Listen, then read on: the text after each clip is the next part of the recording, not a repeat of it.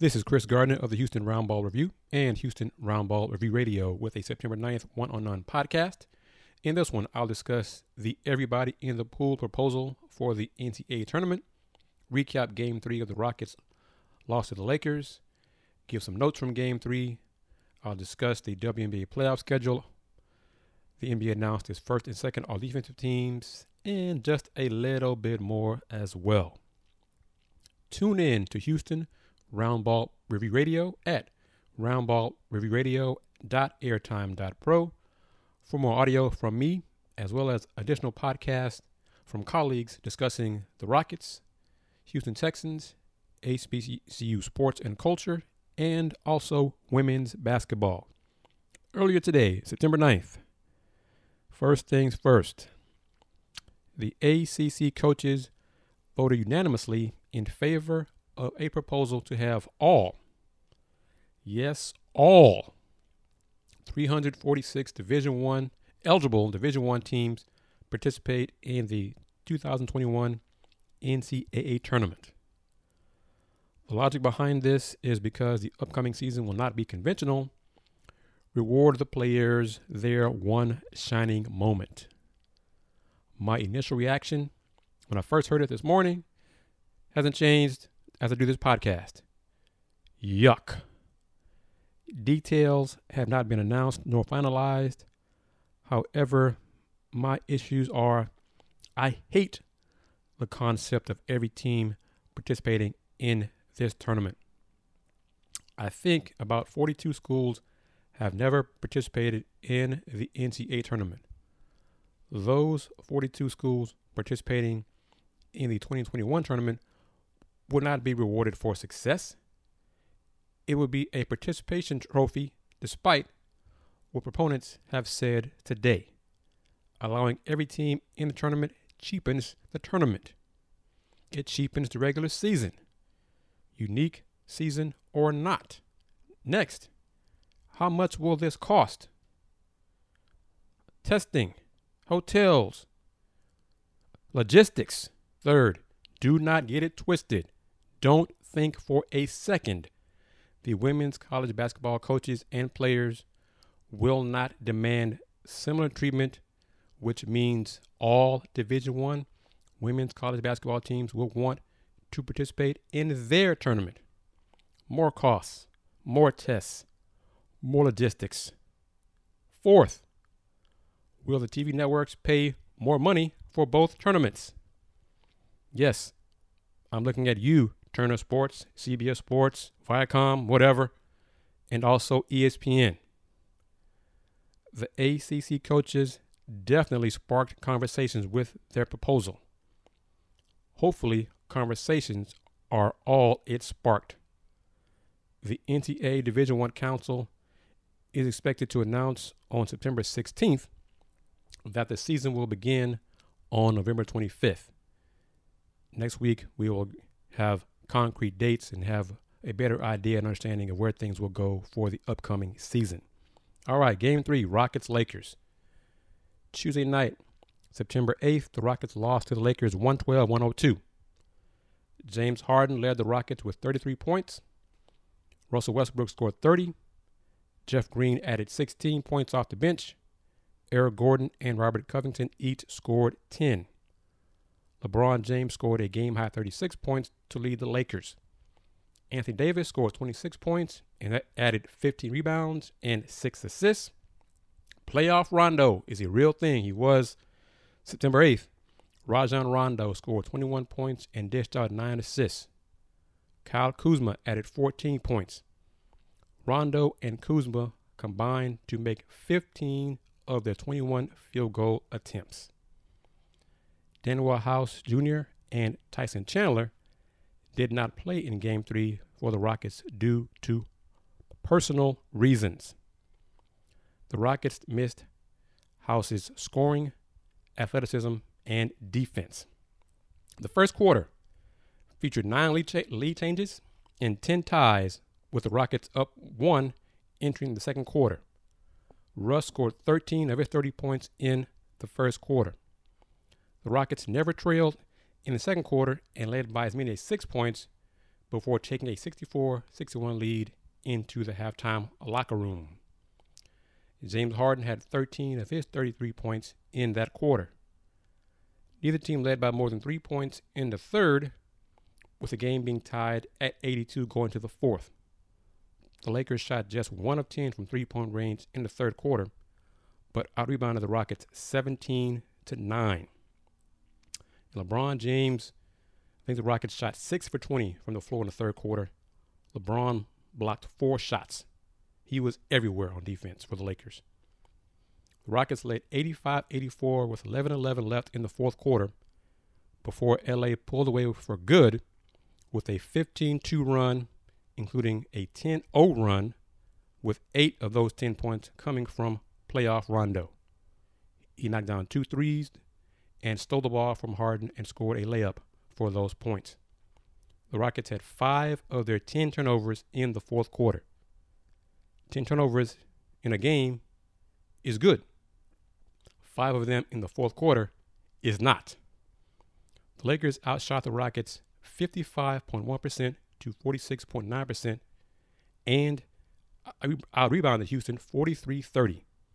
So one of my little numbers nuggets, if you shoot a higher percentage than your opponent and out-rebound your opponent, you're going to win.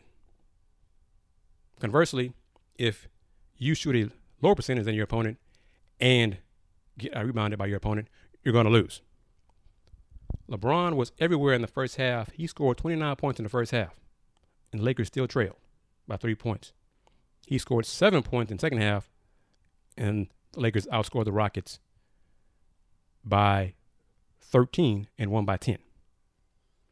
Playoff Rondo came through for the Lakers. LA scored 56 points in the paint on 28 of 36 field goal attempts. The Rockets trailed the series 2-1. They have trailed the series 2-1 3 times under Coach D'Antoni and have won Game 4 all 3 times. But they did not go on to win any of those series. The Rockets have lost 2 straight playoff games. They have not lost 3 straight playoff games under Mike D'Antoni. After Game 1, everybody was touting the Rockets' defense. Game 2 and Game 3, the Lakers have shot 55% or better from the floor in Games 2 and Games 3. The Rockets lost Game 2 and 3 despite shooting 40% or better from three-point range. The Lakers out-rebounded the Rockets by 13 in Game 3, marking Houston's 3rd time being out-rebounded by 10 or more points these playoffs.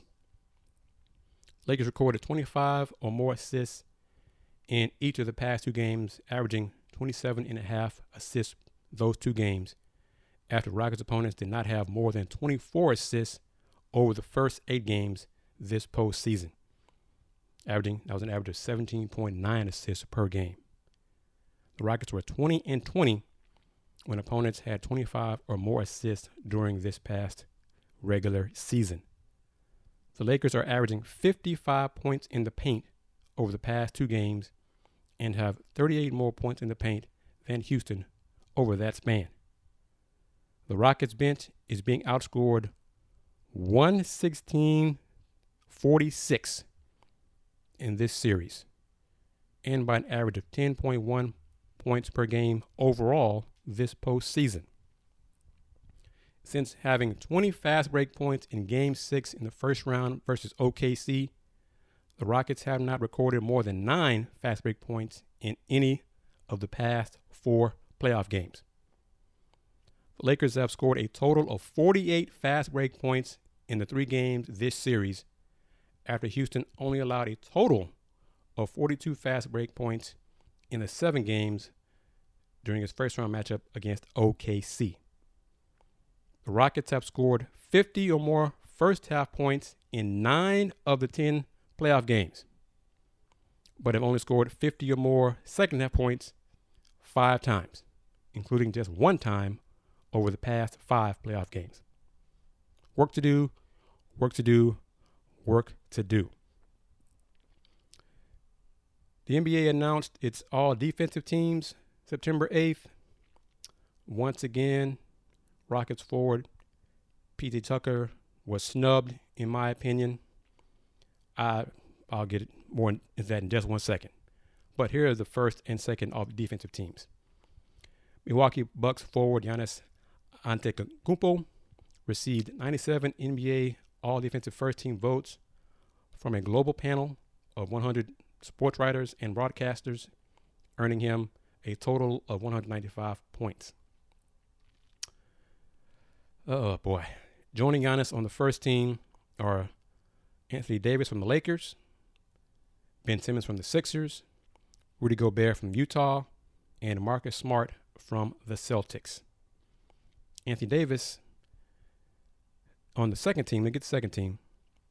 Second team consists of Kawhi Leonard, Brook Lopez from the Bucks, Miami Heat forward Bam Adebayo, Clippers guard Pat Beverly, and Bucks guard Eric Bledsoe.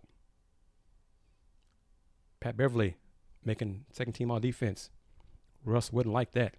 And if you know what I'm talking about, if you don't know what I'm talking about, go to my YouTube channel, Houston Round Ball Review, and just search for Pat Bev, Russ, whatever. It'll come up, and you'll join the hundreds of thousands of folks who've watched that video. Here are the comments Russ made back in November about Pat and defense and them not being compatible. All right. Back to P.J. Tucker. I don't know what the sports writers, global sports writers and broadcasters are looking at. Clearly you don't watch the Rockets play. You look at stats. You don't see what Tucker does defensively. Maybe you're just looking at steal numbers, things like that. I don't know what you're looking at. But if you don't realize and acknowledge what Tucker does defensively against taller defenders, any defenders, PJ is versatile enough to defend 5s, 4s, 3s, centers, power forwards, small forwards, big guards. If by now he's 35 years old, if you haven't realized what he does defensively, shame on you. PJ said before practice earlier today, that he doesn't need media to tell him that he's a good defensive player. Good for him. And real talk, he also said that as long as Daryl Morey and Tillman Fertitta realize how good a defensive player he is, that's all that matters. That's true. That's 100 right there. All right.